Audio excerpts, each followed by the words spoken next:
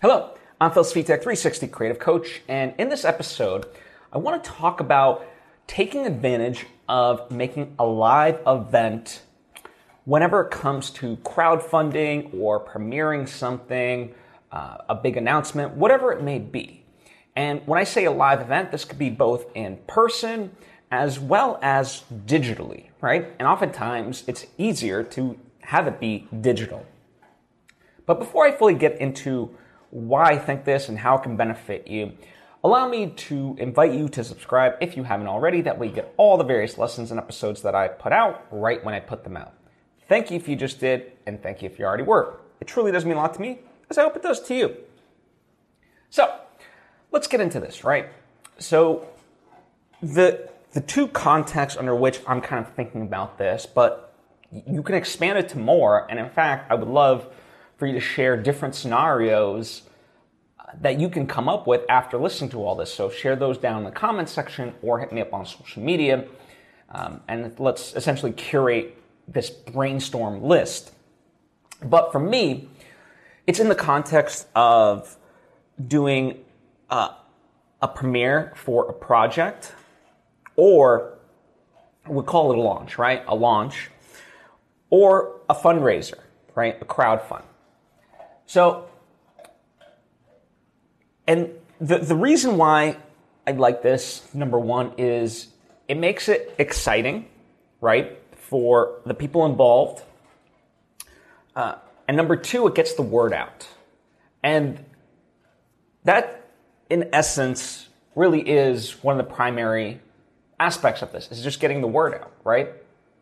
So, last year, I had created a proof of concept that I wanted people to take notice of and be out there. You know, I could have gone the film festival route if I wanted to, but it was more important to me because the short film itself wasn't the end goal. It was more about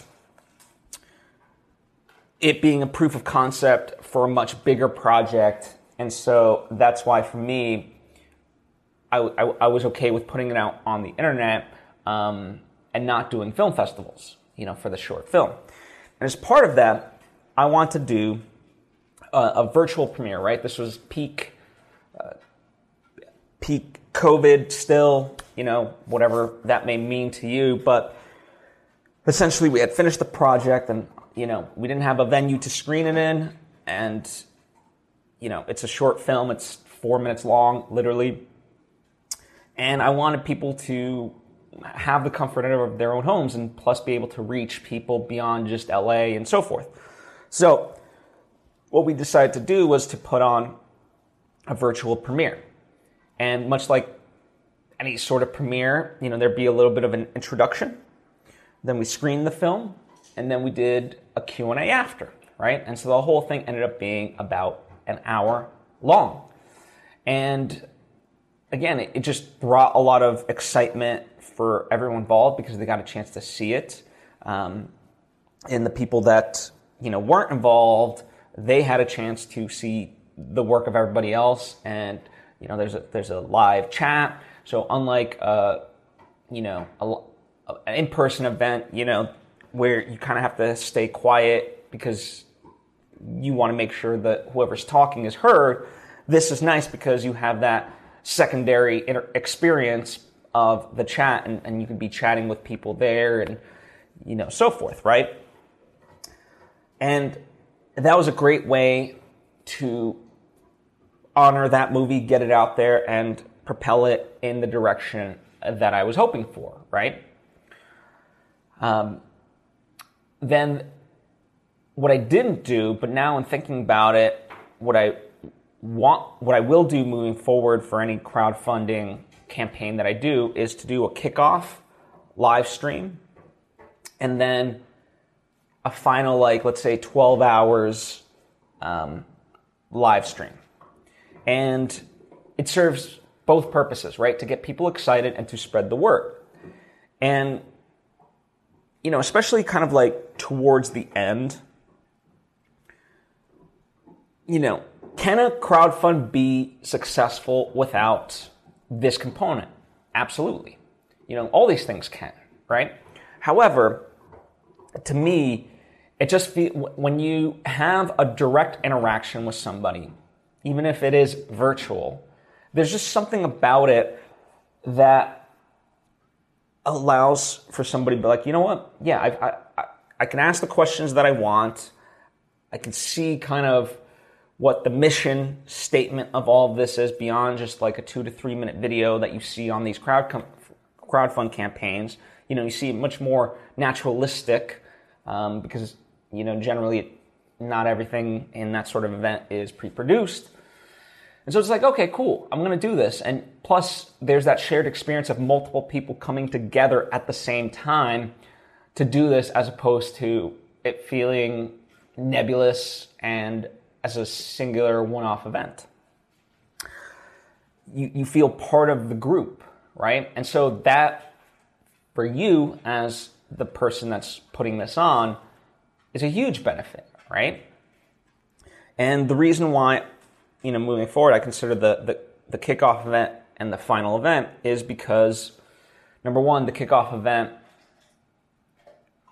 it jumpstarts it, right? It announces to them, and then it spreads from there of like, okay, this is a thing. So, now I'm aware of it, right? Essentially the first time you're kind of, yes, you want as much as you can in terms of funding, but you can, really it's more about the awareness, right? And then the last part, once people see that something is close, or hopefully close, to completion, right? In terms of this crowdfund, the objective of that being meeting this goal, whatever it may be, then again, people feel kind of part of the moment, and something greater than themselves is like, okay, you know what? They're very close to their, campaign goal. So boom, I'll give $10, $15, $30, $50, whatever it may be, right? And it also allows you, if you meet that goal, then, can you go beyond that? And can you highlight through that, like, hey, we've reached, 30,000 goals for this movie that we want to make, but if we get it up to 32, then we can do this one scene that we've been meaning to film in exactly how we mean to film it, no shortcuts, boom, and you can kind of go from there. So never underestimate a good quote-unquote live event. And as I said, that could be both in person as well as, virtual. And as I said, it doesn't have to just be for the things that I mentioned. It could be for a book launch. It could be, I've seen it. There's friends that I know that are creating board games, right? And launching that. And so it's just, as I said, it creates an excitement and raises awareness